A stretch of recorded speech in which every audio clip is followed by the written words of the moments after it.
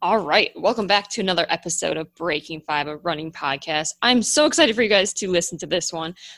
Jason Tucker Thompson is who I interviewed today, and we got to chat and sit down and chat about a number of things. It was such a fun interview, and honestly, my favorite part, and you're gonna have to listen for this, is when we find out we worked for the exact same running shoe store, exact same, about a year apart. We share living in Utah and Florida together. So also part of our conversation goes into both living and running in both those places, as well as adjusting to altitude and heat training. We kind of compare the two. Jason is a chiropractor, so we also compare the differences between chiropractic care and physical therapy. And if you're a runner out there, knowing when to seek either, and the differences and similarities between the two. So it was a really fun discussion. I'm super excited for you guys to listen. Love your feedback on this. Until then, let's dive into this one.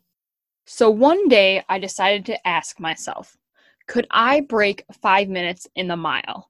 At age 30, could I return to the sport of track and go after my unmet goal of breaking 5 minutes? Was my body capable of this? Was my mind capable of this? And most importantly, was my spirit capable of pushing through the ups and downs to find the answer? You are listening to Breaking Five, a running podcast, where we search for this answer, as well as yours, for achieving your Breaking Five moment, whatever that may be for you. We will gain inspiration and knowledge from others who have achieved their Breaking Five moment, those working towards theirs, as well as those who have helped the athletes along the way. I'm your host, Kristen Schultz, physical therapist, runner, and running coach. Let's run full force towards our wildest dreams and take a listen to today's episode. All right, guys, welcome back to another episode of Breaking Five, a running podcast. I am here today with Jason Tucker Thompson. He is a chiropractor in Winter Haven, Florida, and he is also a certified run coach and certified nutrition coach. Super excited to have you here. I know we just chatted a bit before this too, but excited to get to know more about you. We have some similarities and where paths have crossed, and which is crazy. But welcome. Thank you for being here. Thanks for having me. I'm super excited to be here. Yes, this will be fun.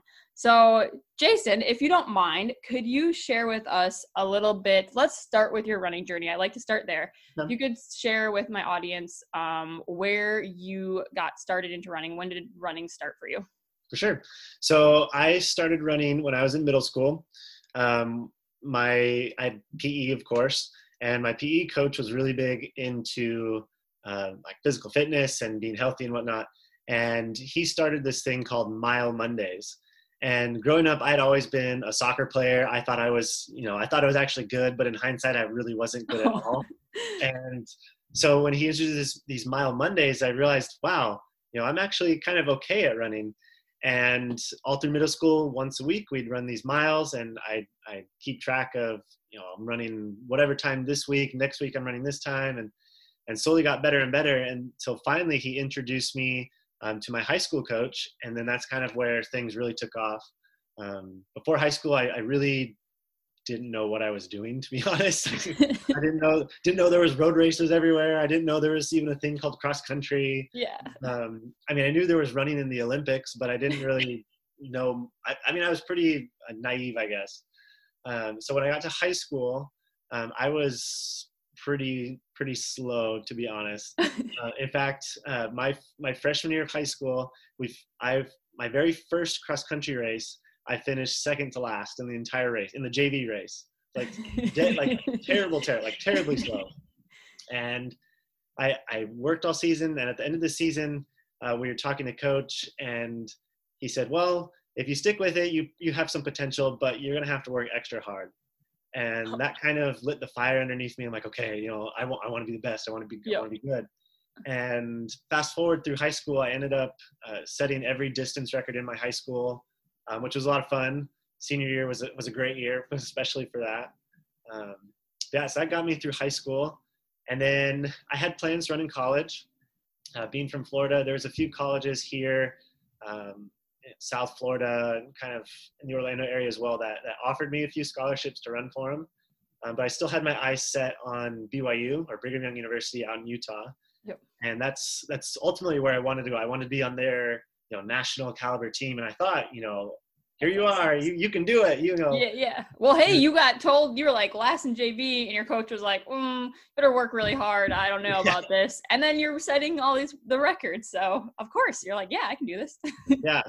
So I thought, I don't know. I thought I had a shot. So I went out there. Actually, before I went out there, I talked to the coach, and he gave me some workouts to do during the summer. So I was hitting all my miles, doing all kinds of speed work. And he said, show up on this day at this time and run this race, and then we'll talk about walking on. So get there, get to that point, get to that day, and show up at the race. And, being from Florida, it's like sea level. There's no elevation. It's very humid. Yeah. And then I was only in Utah for about 3 days before this race started. Oh gosh. No. The elevation kicked my butt. The dry heat kicked my butt. And so I actually, it was this 4 mile race. I actually dropped out after the mile because I couldn't breathe anymore. Yeah. My heart felt like it was in my head.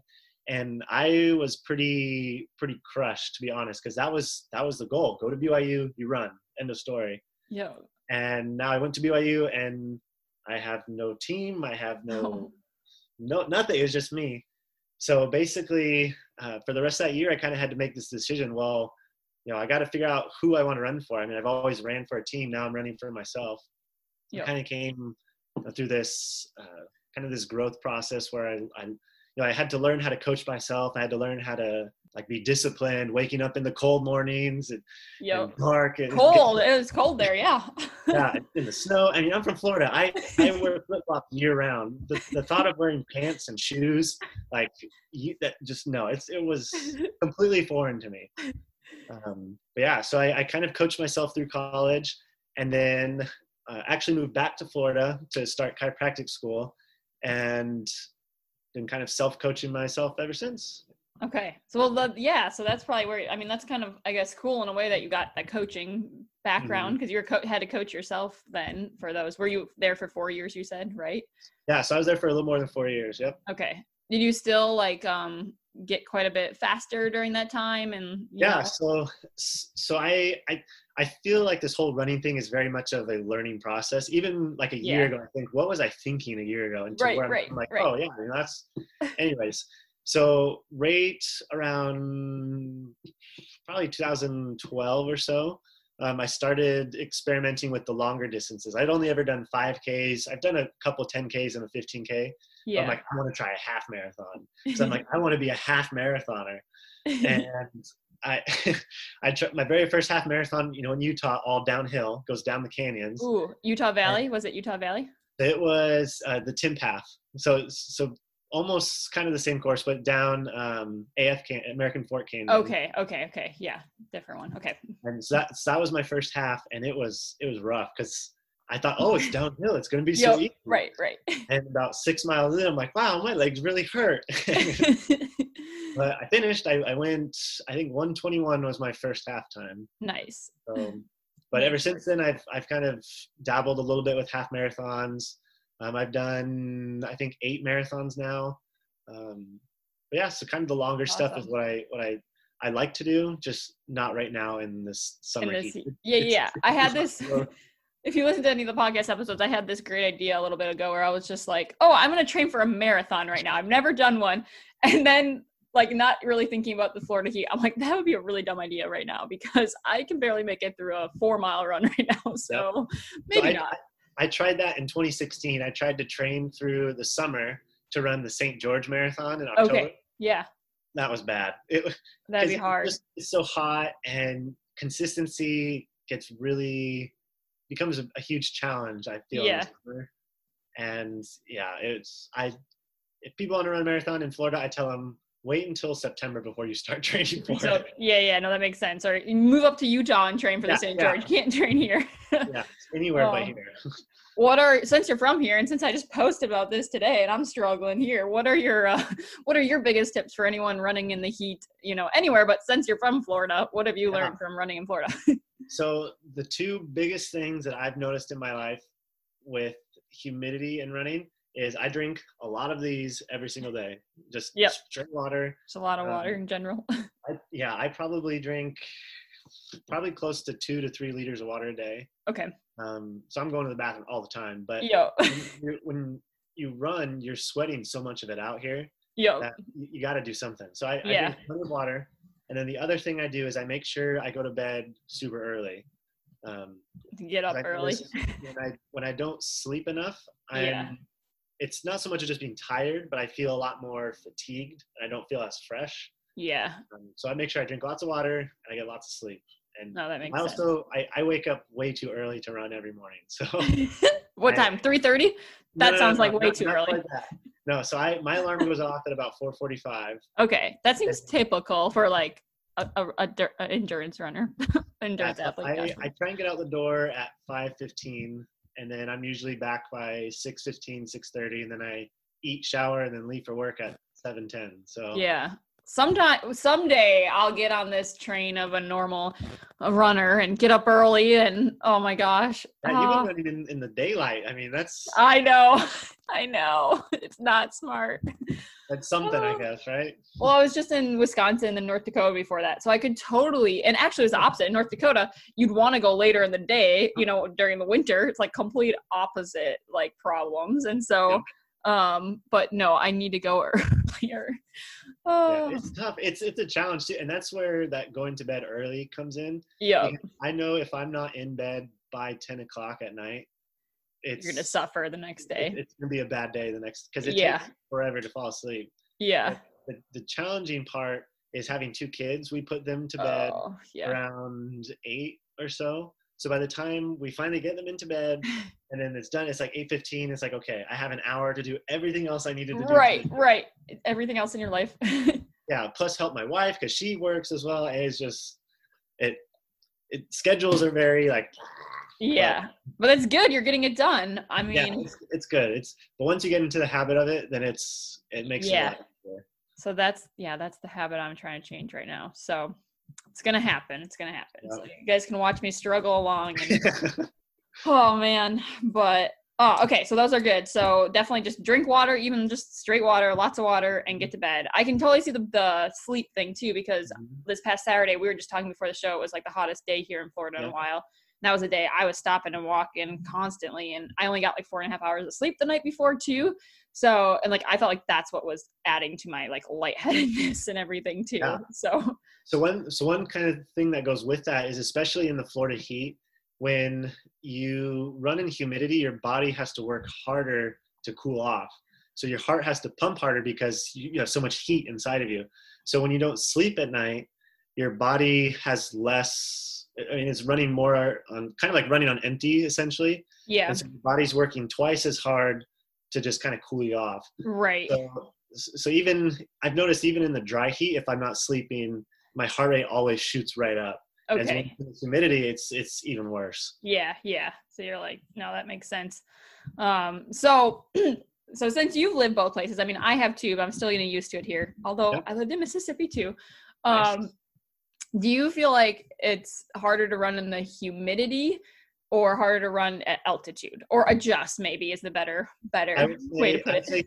I'd say humidity is harder, hands down. Down. What do you think makes you a better runner? Like what, like you go run at altitude for a bit and then you come to not even Florida. Let's say you go somewhere, don't think heat wise, you go somewhere at low altitude and run. Or if you run in humidity all summer and then you run somewhere in a cool race afterwards, like what makes you stronger? There's probably not a right answer there, but. So I actually have, I guess you could call it a case study for both. Really? Oh, cool. Yeah. So when let's see, June 2015, before we moved back to Florida, we were living in Utah. And I was running the best I ever was. I just qualified for Boston. I just run like a 1:12 half marathon. I was in great shape. I was running up and down mountains every day. Yeah. And we moved across the country back to Florida. And I thought, okay, it's humid, but it won't be that bad. The elevation isn't there. I should feel like I'm moving fine. Yeah. And it was like I had not run in months that first week. It was so awful. I remember I actually hard reset my Garmin because I thought the pacing was wrong. I thought it wasn't working. And you're like, no, I'm not that slow. Yeah, exactly. I'm looking at them like, this is not right. Like, come on. And so I'd stop and reset it. And I'm like, come on, like seriously. And finally I realized, I'm like, you know what? I I think elevation is a little bit easier than humidity to run in. Okay. So then going the other direction. Yep. So the following year in 2016, we went back out west for some funerals, and I wanted to meet up with my running friends and like, oh, let's go on our favorite trail. Yeah. And I thought I was going to be sucking wind the whole time, but it really wasn't that bad. We were up like halfway up Timp and back down, and you know, all these big mountain trails. And yeah, it was a little unsteady just because I hadn't been on real trails in so long. Right. But it wasn't as hard as I thought it would be. Okay. So that's just me personally. Yeah. So, yeah. No, I like it. In my mind, it's easier to run in elevation than it is, even in the heat, than it is to run at sea level in humidity. Yeah. So to answer your question, when it comes to like training, so my whole motivation during the summer is if I can crank through these summer miles, that first week that it's cooler, it's always so much faster. Like this last year, trained all summer long, and then the temperature drops. I remember when it was, sometime in October, November or something, and it was like my pace got 45 seconds faster per mile just because it wasn't as hot, it wasn't as humid. Yeah. So that's all I look forward to. I'm like, okay, it's gonna cool down. It's gonna feel good. Yeah, so that's kind of my story, I guess. No, that's good. I'm glad I asked it. I was like, this might be a silly question, but I've thought of it because, like I've shared this before, but someone said at one point, like humidity is kind of like poor man's altitude. That's what they said once, like for running. And I'm like, oh, it totally is. I feel like it's going to make me stronger because, you know, when I lived out in Utah, like, you know, same thing, but I was actually at altitude. So I was like, what would be better? Which one would actually be more beneficial for me? Yep. And I've always sucked at running in the heat. Like, I don't think I ever had a good race ever in the heat. Like, I would always be like, you know, say when I was in team sports, like where I usually placed was not where I placed in the heat, you know? So I think it's good. It'll be a good challenge for me. Yeah, it's good. It gets you in shape pretty fast, I think. Yeah. What do you do for like your workouts during the summer here, as far as like, are they shorter? You cut the intervals shorter? You just know they might not be as fast, or what do you do? So I kind of have a general rule that as soon as summer hits, it's only 5K distance or less. Okay. So I don't focus on marathon training, half marathon training. Everything is all 5K. Okay. So like sometimes when there's places with a lot of snow, people just kind of take the winter months off. Florida could be kind of the same way. Sometimes people take the summer months off, but for me, I use it as a way to just kind of take a step back, focus on doing the short, fast stuff. Yeah. Because mentally, it's a lot easier to go fast for like 5 minutes than it is to go fast for an hour and a half. Right. And so realistically, I'm still doing at least 1 or 2 workouts a week, but it's all kind of shorter stuff. Yeah. Okay. That seems to work out pretty well. I like that. That's good. Cause I guess I just hadn't thought of it much. I was like, I'll adjust, it'll be fine. Like whatever. But I was like, I legit, like this morning was like, oh, maybe I'm just going to go to the treadmill. Like I hate the treadmill. Yep. Like, so I lived in North Dakota. I would literally run up until, if it felt like -30 was about the cutoff, felt like -30 was about the cutoff of what I would run outside in. Like I would avoid the treadmill or track like the plague. Like maybe that's a bad thing to say right now. Okay. Like I would just avoid that. And, but you can layer up and you can like, I was doing temple run like -10 once, and like, it's not great for your lungs, but like you could do it. But here I'm like, oh, I don't like. Yeah, you can't just keep stripping off. I know. I was like, you can only strip so far. And even then it probably wouldn't help any. I'm just like, oh my gosh. When it gets to summer months, I don't know, this may be TMI, but I only wear shorts. Like I don't, shorts, literally shoes, nothing. I don't race in a shirt. I don't, warming up, I don't even wear sweats. Like it's shorts, period. Yeah. Yeah. No, it's not. Like I'm sports bra and shorts, and that's all I can do. Like you can't do anything else here. Yeah, it's just too much. At all. No. What was I gonna say? No, that was helpful. I'm glad we talked about that. I was just gonna go back, and for our listeners, I guess I didn't really full on say this, but so Jason we lived in the same city, which is crazy. So you lived in Provo, right? Provo, Utah. So that's where I lived. I went to Rocky Mountain University of Health Professions. That's my physical therapy school that I went to. And I think we figured out that we like just missed, like you were 2012, was it? I think. Yeah, we must have barely missed each other. So I was out there from 2011 to 2015. Oh no, we were out there together then. I think we may have, what did we say? We may have known some people, maybe not. Yeah. So how do you know the Harpers and the Yeah. whole Yeah. Well, I was going to ask if you, because I think I just saw this yesterday. I was like, so I worked at Runner's Corner. Wait. I worked at Runner's Wait, Corner. What? When did you work at Runner's Corner? I worked at Runner's Corner from, let's think about this. Would have been like, maybe you worked after I left. Like, I think 2012-ish, like that year probably. Like I got there in May of 2011. I think by that following, maybe, when did I talk to them? It might have been like, I feel like it was the beginning of 2012, and then I worked there for like a year. Okay, so I started working there the fall of 2013. Okay, yeah, I was gone by then. I was down in Mississippi on my clinical by then. You know, when I think about it now, you had a name badge, right? That said Kristen on it? Oh, maybe for Runner's Corner? I don't think so. I don't know that we had one then. Maybe I'm just putting images. Yeah. So, and anyways, yeah, that's too awesome. weird. That's too weird. Yes. Yeah. So no, I think I just saw. No, this is what I saw the other day. You're friends with Emily. Yep. Emily and Tristan. Tristan. Yeah, and I was like, oh well, he lived out there. He probably went into Runner's Corner, and he knows them, and they're runners. Okay, woo, that's awesome. Yeah, that's yeah. I worked with Tristram for a while. You probably knew like Caleb Scoville. Yeah, Caleb. I know Caleb. Yeah, well, he was there while I was there. Ryan. Yep, Ryan was there. There was another Jason that worked there for a little while. Yeah, maybe is that what his name was? I'm trying to think. That was like the best part. Should I say like the best part of being in Utah? Like in the sense of like I loved going into to work there. It was I love. So you were at the new store, right? Yeah, with the track inside. Yep, the track, and then there's like the bathroom and shower downstairs. Yeah. Yep. So the happiest I probably shouldn't say this. The happiest I've been in my life was when I wasn't in school. Yeah. That was my job. That was your job. And I lived close enough that I could run to and from work. That's awesome. The entire world was running, and that was it. And I'd leave my bag there at the end of my shift in the evening.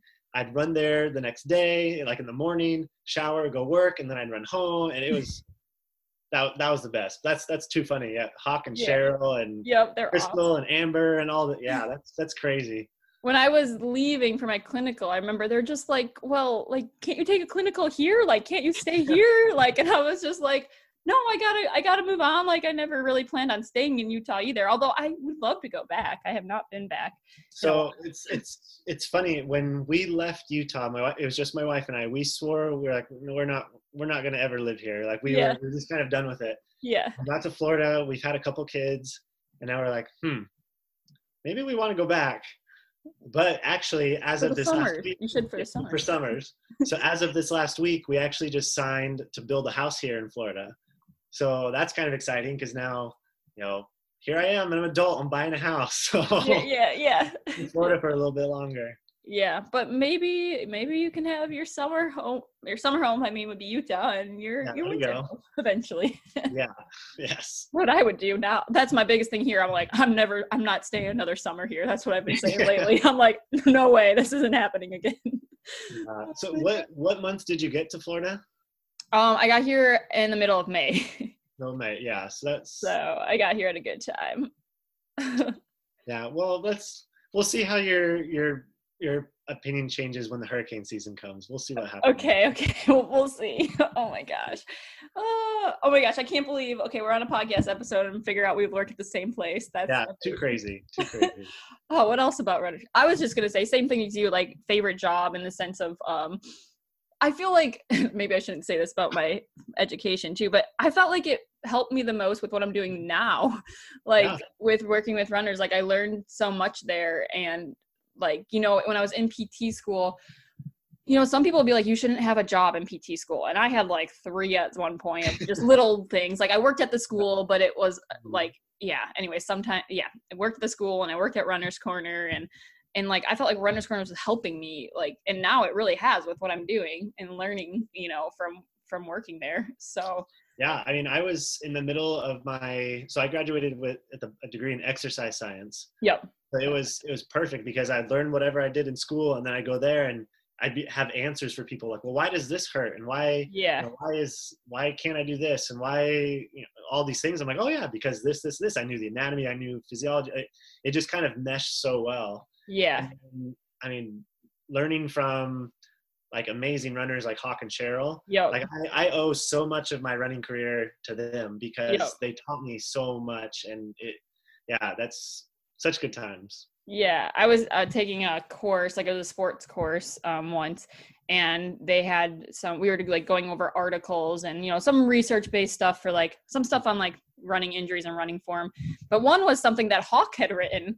I don't think I ever told him this. It was like, a case study, I think, or expert opinion. It wasn't even, because there was no, legit study on it. But it was good enough to make this, course. Like, we don't know for sure, but like, this is what works basically. And like this one all guy. his tips on form and stuff like that.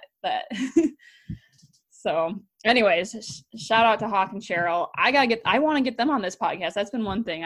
You should. Definitely. I haven't talked to them since I've left early. So crazy. Cool. Well, shout out to Runner's Corner. If you guys are ever in Provo, Utah, or Orem is where it's at, Orem, Utah, go to Runner's Corner. It's the best running store there is. So right.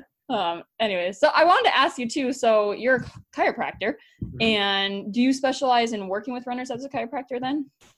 So it's funny. So I actually, when I graduated from school, my plan was to be more of a sports chiropractor. Yeah. But in school, they teach you just kind of the base. They don't really teach you like real world chiropractic, I guess. It's more of, here's chiropractic by the book. You'll learn it when you get there, sort of thing. Okay. And I love chiropractic school. Like, I learned a lot, but that was the one area that I felt like they didn't quite prepare me well enough for. So I thought, okay, I'm going to graduate from school, and I'm going to be a sports chiropractor. I'm going to get all these certifications, and I'm going to work for professional sports teams, and I'm going to work with all these runners. And it honestly hasn't been that way at all. I don't know if it's just because people don't think chiropractic. I don't know. But when I was in school, when I was in clinic, actually, I did an internship with Bethune-Cookman University. Okay. And I actually was able to treat their whole athletic department for about 6 months. Okay. That was a ton of fun, working with 350-pound football players. And I'm this little winning runner, and I'm doing wonders with them. But that was a lot of fun. But it wasn't. Well, I don't know. It was a lot of fun. But when I graduated, I thought it would just kind of translate over, and it didn't. I worked with a couple like fitness clubs when I graduated, and I don't know, it just kind of didn't work out. So I actually do more with car accident patients right now than I do anything else. Okay. So Florida's a big personal injury state. So I guess you could say I'm more of a personal injury chiropractor right now. Okay. But you're on the side, he's a run coach, nutrition coach. Yep, exactly. He has a Facebook group we'll let you guys know about at the end, and kind of your side hustle, right? Yeah, exactly.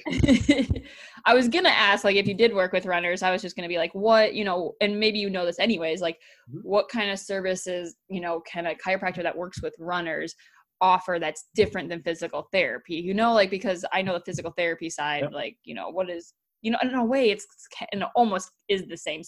Depending, So I'll throw this little caveat in there because we're kind of there. So I actually was going to go to physical therapy school. Okay. For the longest time. When I decided to do my major in exercise science, I kind of went full circle with all these different ideas of what in the health related industry I wanted to do. Yep.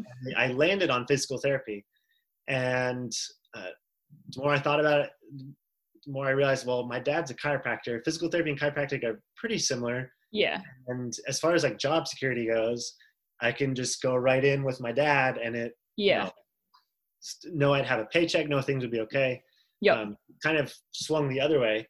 So I know there's a lot of like, well, physical therapy can't do this, and physical therapists are like, well, chiropractors are just quack. And it just kind of goes back and forth. And I'm like right in the middle. I'm like, they need to work together, because physical therapists can do things that chiropractors aren't good at, and chiropractors can do things that physical therapists aren't good at. Yeah. So I'll be the first to say, by all means, let's combine our powers and let's do some things. Right. So as far as like what chiropractic specifically can do, I don't know what the physical therapy laws are from state to state, but chiropractors mainly focus on like spinal manipulation and extremity manipulation. Yeah. Like not moving joints, but focusing on alignment and kind of restoring proper curvature to the body. Yep. Kind of, I guess that's the easiest way to describe it. Describe kind of like the difference a little bit. Mm-hmm. Yeah. And it just like depends on, like, everyone treats differently and has different, exactly. I don't know, like, because I've been to chiropractors too, like, so I have like a history of neck pain, so I saw like everyone under the sun for a while, like, and I move a lot, so that's why also, yep. Like, I'm not just seeing everyone, but yeah, so I've had experience, but it's like everyone's so different, and mm-hmm. Yeah, it's just like but there's some, you know, chiropractors that will do like, you know, some more like, I guess, muscle energy techniques per se, if you want to call it that. And, you know, PTs, like, you know, we learn manipulations. I'm sure it's different in some realm of what you guys do, you know, like, I know we do, you know, high velocity, low amplitude. You guys can do that's pretty similar. Yeah. You know, so yeah, anyways, but. So in the chiropractic world, they have different kinds of techniques as far as like the names of them. So there's like the Thompson technique, there's diversified, there's Ronstadt, there's all these kind of different branches. Gotcha. And so the school I went to is called Palmer College of Chiropractic. Yeah. So Palmer College was the original chiropractic school right in the late 1890s, and it was in Iowa actually. But now they have one in Florida. There's one in California as far as Palmer schools go. Okay. So I went to the one here in Florida. And so Palmer has this thing called the Palmer package. And it basically is just the kind of like 75% of all adjustments you do will be one of these kinds of adjustments. Okay. But that being said, they also teach you like active and passive therapy, not nearly as much as what like a physical therapist would go through. Okay, yeah. So I mean, we get a little bit with like biomechanics and a little bit with like soft tissue strengthening and whatnot. Yeah. But not nearly as much as like a physical therapist would. Not as much. But that's I feel that's probably one disservice to chiropractors is it's like, well, you know, it's you can adjust, but if you want to keep the adjustment and keep people staying healthy, yeah, you know, you need to implement strengthening exercises. You need to focus on stretching, do all these other things, and that's what in my mind, physical therapy is like the go-to for that. Right.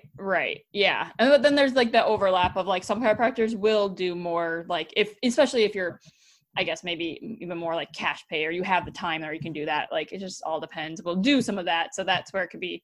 Yeah. I guess there's no clear cut being like, yeah, it depends on who's in your area really. Sure. But yeah, like anything else, and it might be hard just because I said like it really depends on who's in your area, but like any runner listening, if they're like, oh, like I have this heel pain, say, for example, you know, when would I go to a chiropractor and when would I go to a PT, you know, like, so I would almost more on the chiropractor side, I guess, because that's what the part I don't know.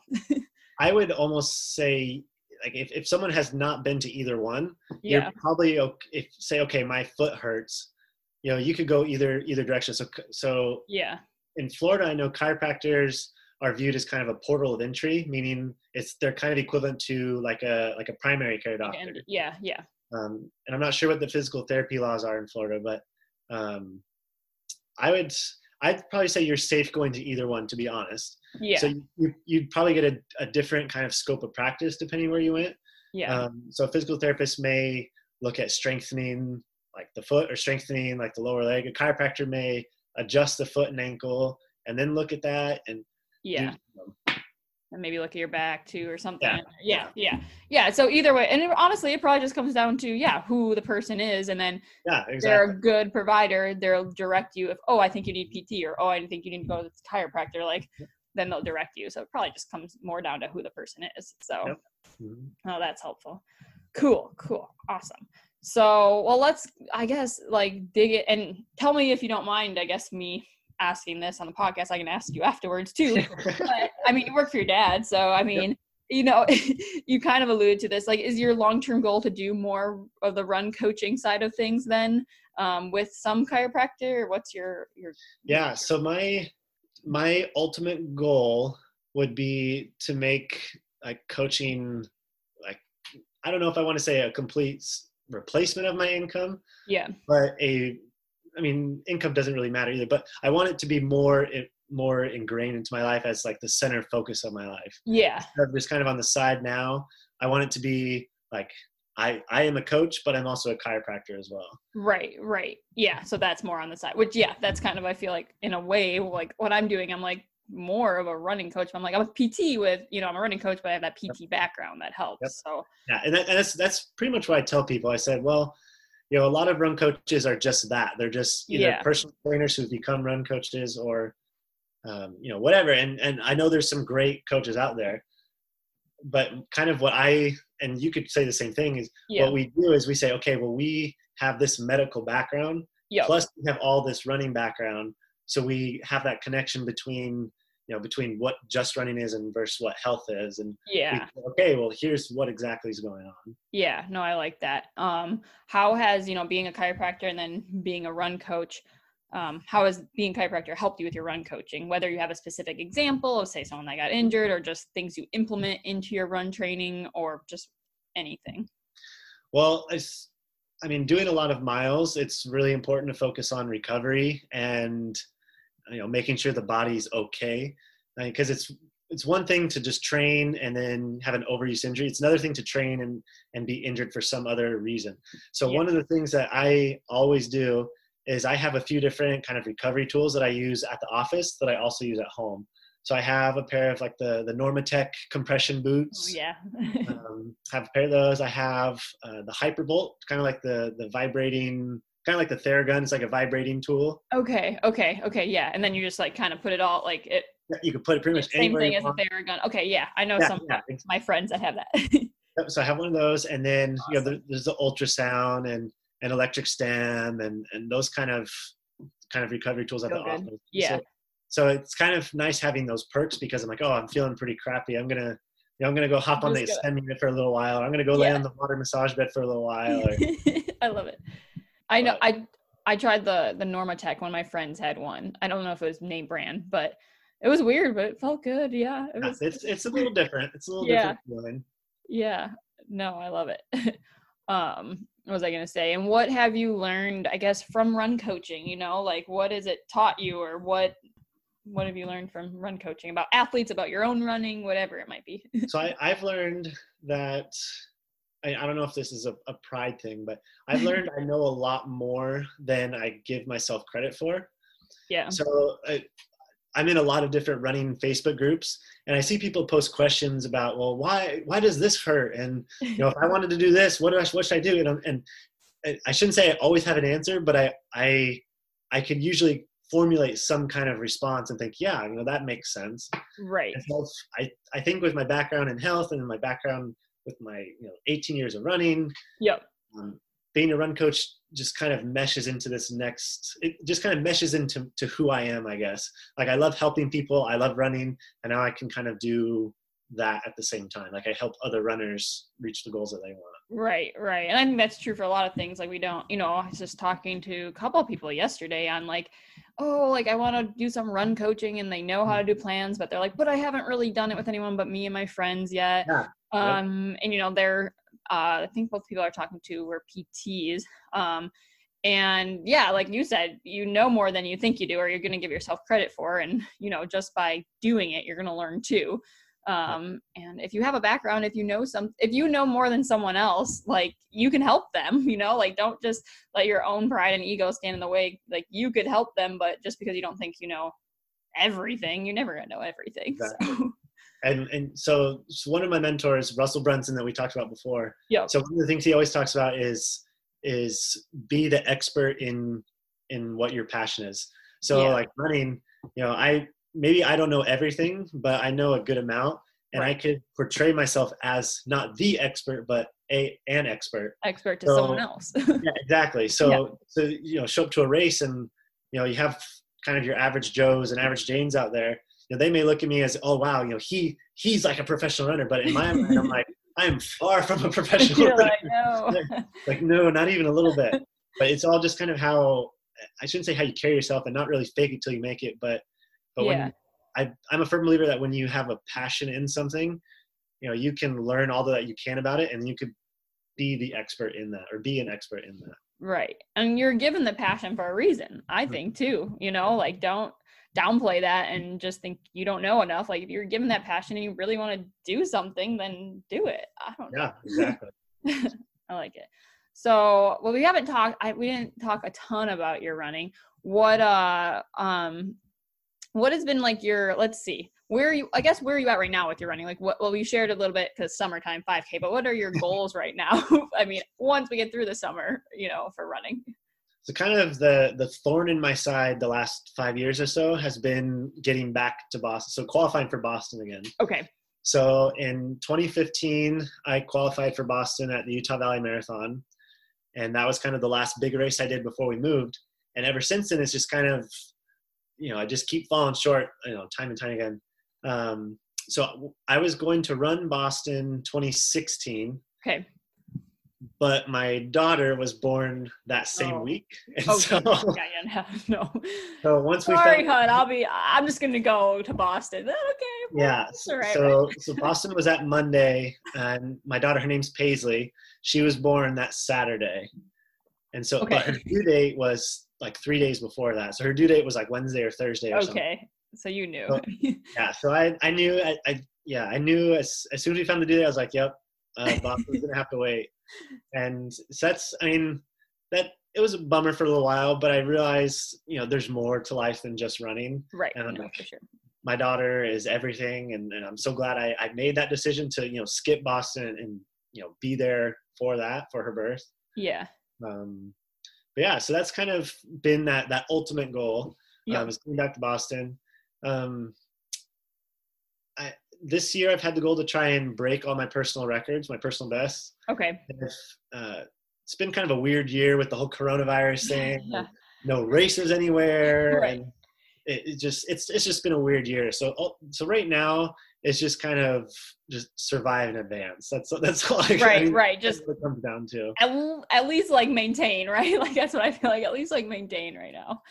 I mean, I'm registered for the Disney World Half in January. Okay, cool. But every other race around it seems to be getting canceled. So I'm kind of just fingers crossed that nothing happens. But I want to do that if it happens. That sounds fun. My friend did it last year, actually. That's right. Oh. Yeah, it's one of those, you got to do it at least once because it's an experience. I should do it. I remember when I lived in Mississippi, that was the big one. Well, just Disney. I forget which one is which, but just the Disney that weekend, I guess. Maybe that is the one. But that weekend was a big one. A lot of the runners would go over for sure. Yeah, it's a lot of fun. It's definitely a lot of fun.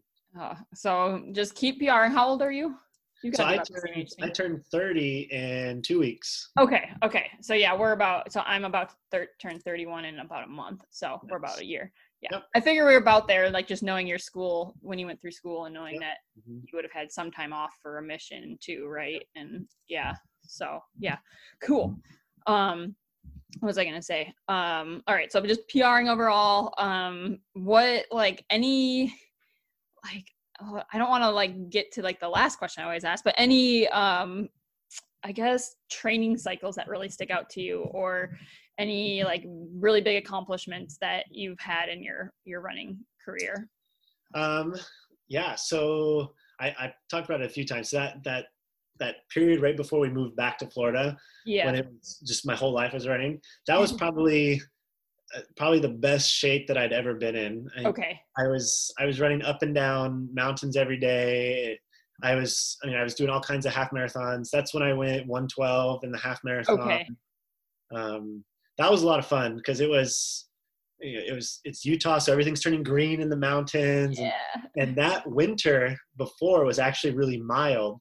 So I was able to run on trails all winter long and not have to worry about snow and ice and all that. So it was great because it was just a nice segue into that spring.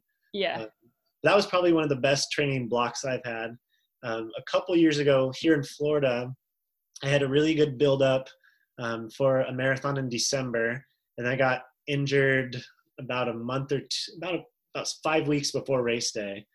But at that point, I was running 60, 70 miles a week, waking up every morning and running. I was consistent. Yes. I'd run a 1:14 half in training, like in a training run. I was feeling really good about things. That was also a pretty good training block. That's awesome. 1:14 half on a training run. That's good. That was fun. That was a fun day. So 112. That your half PR then? 112. Yep. Mm-hmm. That was that the down the American Fork? Was that? So that was the one of the big Cottonwood half marathons. Okay. Up in Salt Lake County. Okay. I didn't do a ton of races when I lived out there. I was injured. I was always injured until recently. Well, and then I had the heel pain today, but I did the Utah Valley half marathon in 2012. I would have done it. So, that was my first half marathon, but like talking about like running downhill, like for half marathons for sure. Yes. So right now I'm coaching my brother, actually. My brother's out there at Utah Valley University. And I've been coaching him, and he's running the Nebo half in another month and a half or so. Okay. And that race is also very, very downhill. Okay. It's very fast, and you could run a good time on it, but if you're not ready for it, it will spit you up and it eats you up and spit you back out. Yeah. So I've been coaching him and been focusing on doing a lot more downhill running, a lot more tempo stuff. Yeah. I mean, you could do speed work on the flat grounds, but then as soon as you get on the downhill part, it's a totally different ball game. Yeah. But man, I would love to go back out there and run. Me too. This is just making me like, can we just reminisce on Utah? Is that okay? Like, podcast listeners, I don't know. Do you want to hear us talk about Utah? Because that's just what I want to talk about right now. Yeah, we missed the 4th of July parade, Pioneer Day parade, all these things. It's just. Ugh. But they probably didn't have them this year anyway, so didn't really miss anything. True. What did you have a favorite trail out there that you would go on? So one of my favorites, so it goes by a couple different names. It goes by what's it called? Middle Earth is one name it goes by, or the other name is the Taj Mahal. Okay, never heard of it. I don't think.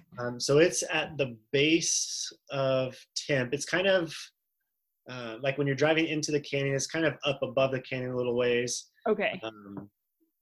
But it's a pretty good climb. You go up trail up to the rock pile. There's like the rock pile that everyone goes to. You go past that, and then you just kind of make your way up around Big Baldy and kind of that direction. Okay.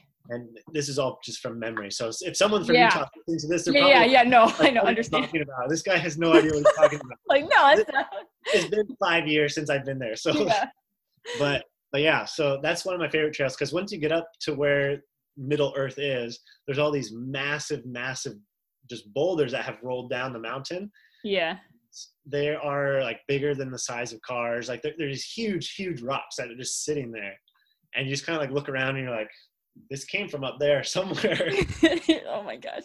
And then once you get out of Middle Earth, it's just a dive bomb back down, and then you run the utility dirt road back towards the trail. It's kind of by the Orem shooting range is where it starts and finishes. Okay. I feel like, I definitely know where that is, because I definitely like ran on a trail there once and thought I was going to get shot. I was like, I don't know if I'm supposed to be on this trail.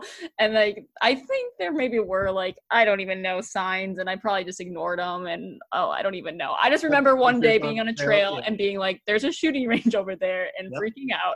And But I also loved going up on the Alpine Loop. Okay, that sounds familiar. So the Alpine Loop, when if you're going up to Sundance. Yeah. Okay. You go up that, and you just kind of keep going around, and it comes back around.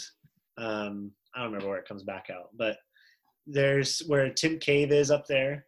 So going up there, there's all kinds of trails up there. Yeah. It's always very quiet. Actually, my first time hearing a moose was up there, and that was that was pretty terrifying, because we're on this ridge, and you just hear this high-pitched squeal, and it's just echoing from side to side. We're like, what the heck is going? There's alien something going on. You're like, what is this? And my buddy Tristram, actually, he was like, no, it's moose. There's moose out there. I'm like, what? And yeah, it was weird, crazy times. I bet that Tristram and Emily brought me out. I think that was like their favorite trail up there near Sundance. I know I went running with them out there once. I was thinking of that. I like those trails out there. I couldn't remember a name of anything for sure. And I didn't have a car half the time I was out there at the beginning anyways. Yeah. So. Did you ever go to Soldier Hollow? That sounds familiar for sure. I can't even think of this town out there. Man, it's been so long. On the other side of Man, I am just drawing a If you guys ever want a tour guide for Utah, listen to this podcast episode and we'll tell you guys where to go run. I can get you there. I just can't think of the name right now. If we drive out there, we could drive you there. Like I could remember, like my mind will remember like that kind of direction, but yeah. I can't even think of the lake. It's not Strawberry Lake. I don't remember. It's when you go through the canyon and it's out by where the homestead is. Out there's a trail called Soldier Hollow, and you could run it all the way along the lake, along the railroad pathway or the railroad tracks. Heber City, is that what it is? Oh yeah, that sounds right. I think that sounds right. Yeah. Sounds right to me. So you'd follow it around, it pops up in the canyon, and that's another good one. All right, I'm going on a trip out there at least. Like I need to get back out there. It sounds, especially right now, it sounds lovely. Oh, it's so gorgeous out there right now. All my friends are posting pictures, and I'm like, man, if I had all the money in the world, coronavirus wasn't around right now. Right, and just go on out there. No, I love it. What let's see. Since we talked about the heat and humidity, anything that you learned by being out in altitude, like training in altitude, that helped you? I'd say kind of the same sort of things, that you just kind of have to give yourself a little bit of grace when it comes to like pacing wise. Yeah. Just because you're at a different elevation, just like when you're in humidity, your body can't function at such an optimal level. Right. So I don't remember what the exact conversions are, but if you're able to do a certain pace per mile, in elevation at a certain temperature, and then go somewhere at a lower temperature or lower elevation, you're going to run faster just because your body is accustomed to running at that kind of threshold. Right. But yeah, I mean, it's a different animal running in elevation. I think it takes a little bit. Yeah, but once you get used to it, you get used to it. That's the one thing too. Like, and then even if you go like home or leave for a little bit and go back, it takes a little bit of adjustment, but then you adjust quicker, I guess I would say. Yeah. So the one part that so here's another story about Utah. So kind of related. So it was actually Amber, Hawk's daughter, Amber. Yep. There was a trail race, the Gruesome Grizzly 8K. And I think, I have a rock. Do you have a rock? I have a rock. I do have a rock. It's in my closet, actually. Oh my gosh. If it wasn't for that it's under all these other boxes, I'd pull it out and show it. But I do have a rock, a big freaking rock. But yeah, so we ran Gruesome Grizzly, and Gruesome Grizzly is this trail race that, goes up and comes back down, and it's pretty aggressive. It's an 8K. And I was in good shape on the flat grounds. And trail is kind of a different animal. And if you don't know Amber is like a national caliber trail runner. Like she placed second in the U.S. Nationals. And anyway, she's super good. And so we're climbing up this mountain. She and I are in like first and second. And I get a little bit of an extra wind, and I surge to go ahead. So I go ahead, and she falls back a little bit. And then we hit the downhill part. And next thing I know, I hear everyone just like yelling and screaming because she is flying, and she goes right by me, and she kicked me so hard. Like she beat me so bad. It was like I was standing still. And that's awesome. And I'll be the first to admit, Amber is a great runner, and she kicked my butt that day, and she deserved the win. Yeah. So that race, it inspired me to never let that happen again. Okay. Again, a pride issue.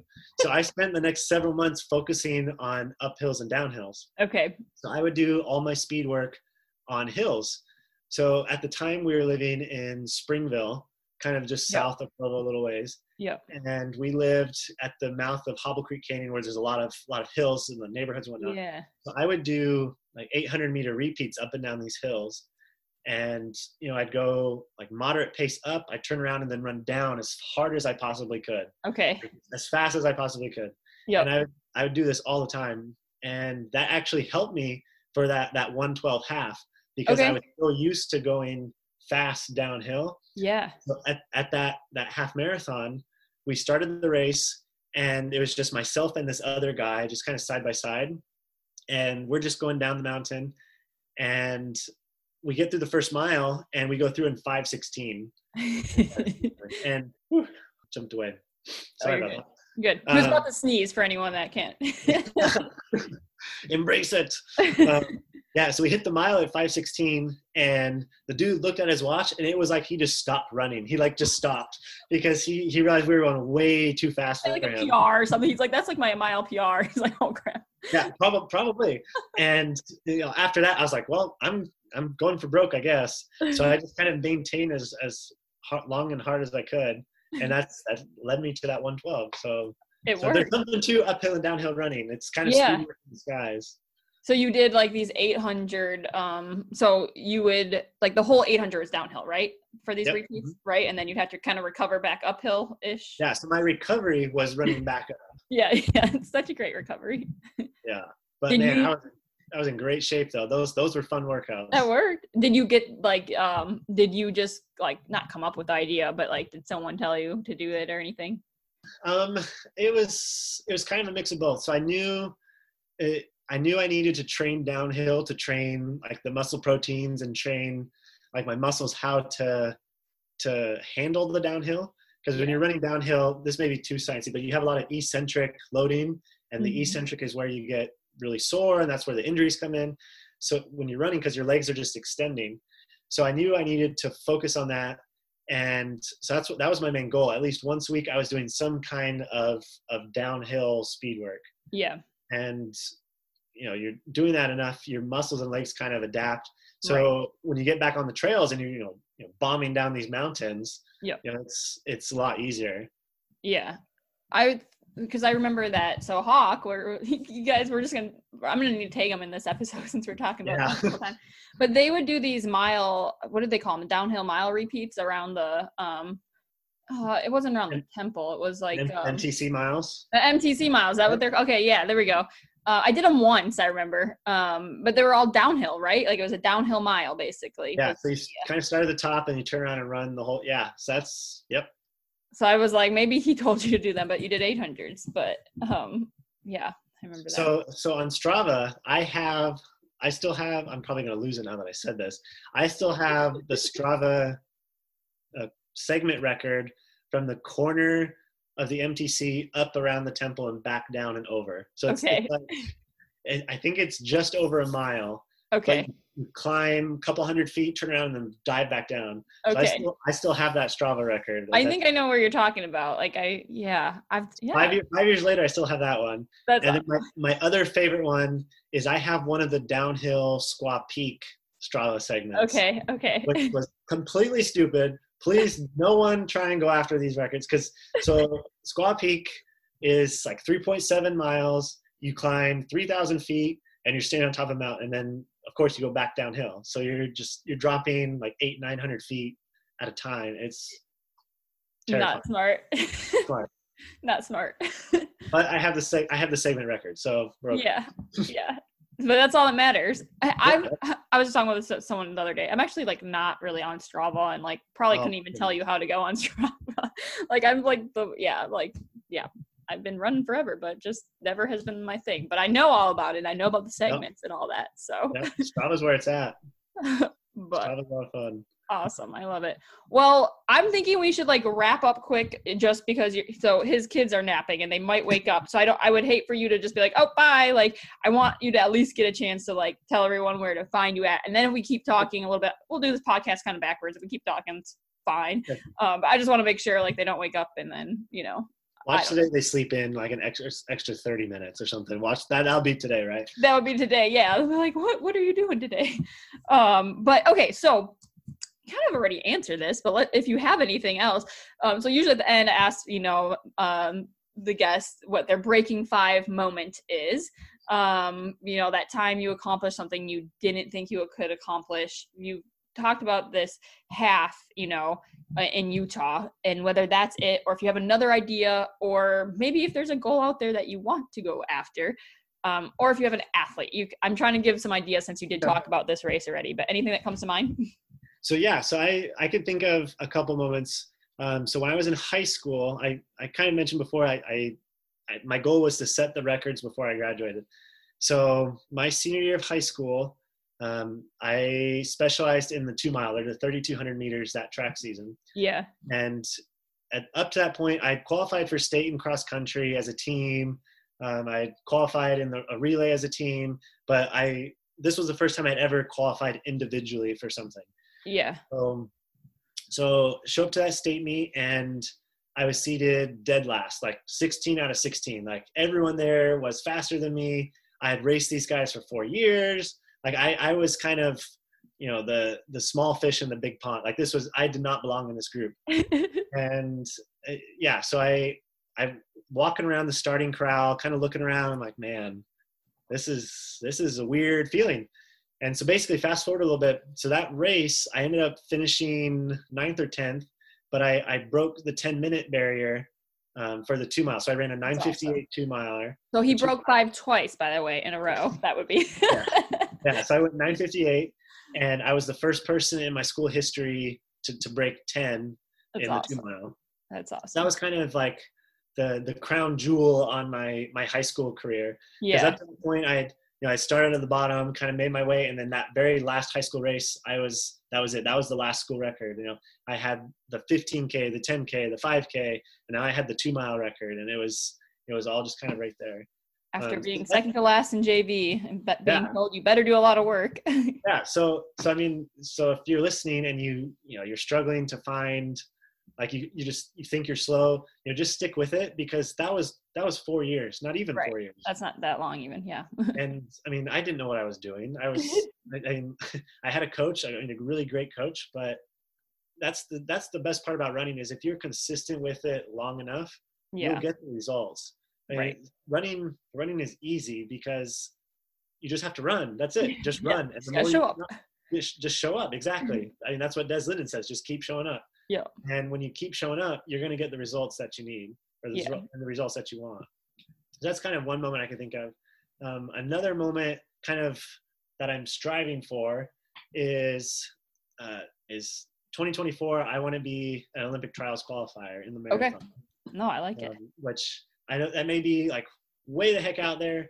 Yeah. But when I was watching the Olympic trials this last February, I just had the overwhelming feeling like, well, why not? Why couldn't I be in this race? Yeah. And this last February was the largest Olympic trials race ever. Like there was 300 or 400 guys, there's 500 or 600 girls. Like it was huge. I mean, what a great time to be a runner. Yeah. And I kept thinking, why not? So my focus these next 4 years is kind of not getting the results immediately, but building layer upon layer and layer upon layer until I get to that point. I love it. And so that's where I would like to be 4 years from now. No, I love it. I love it because that's kind of what this podcast is about. Like in the sense of, I'm like, can I break 5? Like, okay, logically, well, I don't know, but it's about it's about putting out crazy goals and dreams and then going for it, because clearly you're not going to get it by just sitting here and deciding you can't. So same thing for you.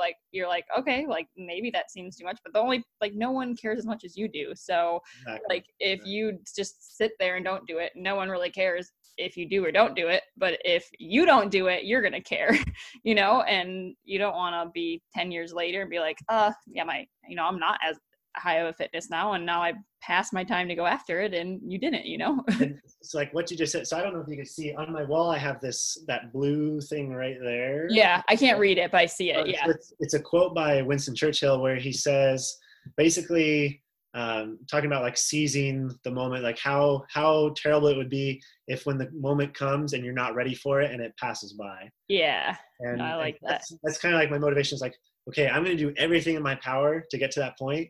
So when the moment comes, I'll be ready for it. No, I like it. What's the quote? Can you read the whole, or I can go look it up? Is it long? So it's a little long. So it says, man, I need my glasses to see. I can go look it up later too. All right, so I'll read it. So it says, to each comes in their lifetime a special moment when they are figuratively tapped on the shoulder and offered the chance to do a very special thing, unique to them and fitted to their talents.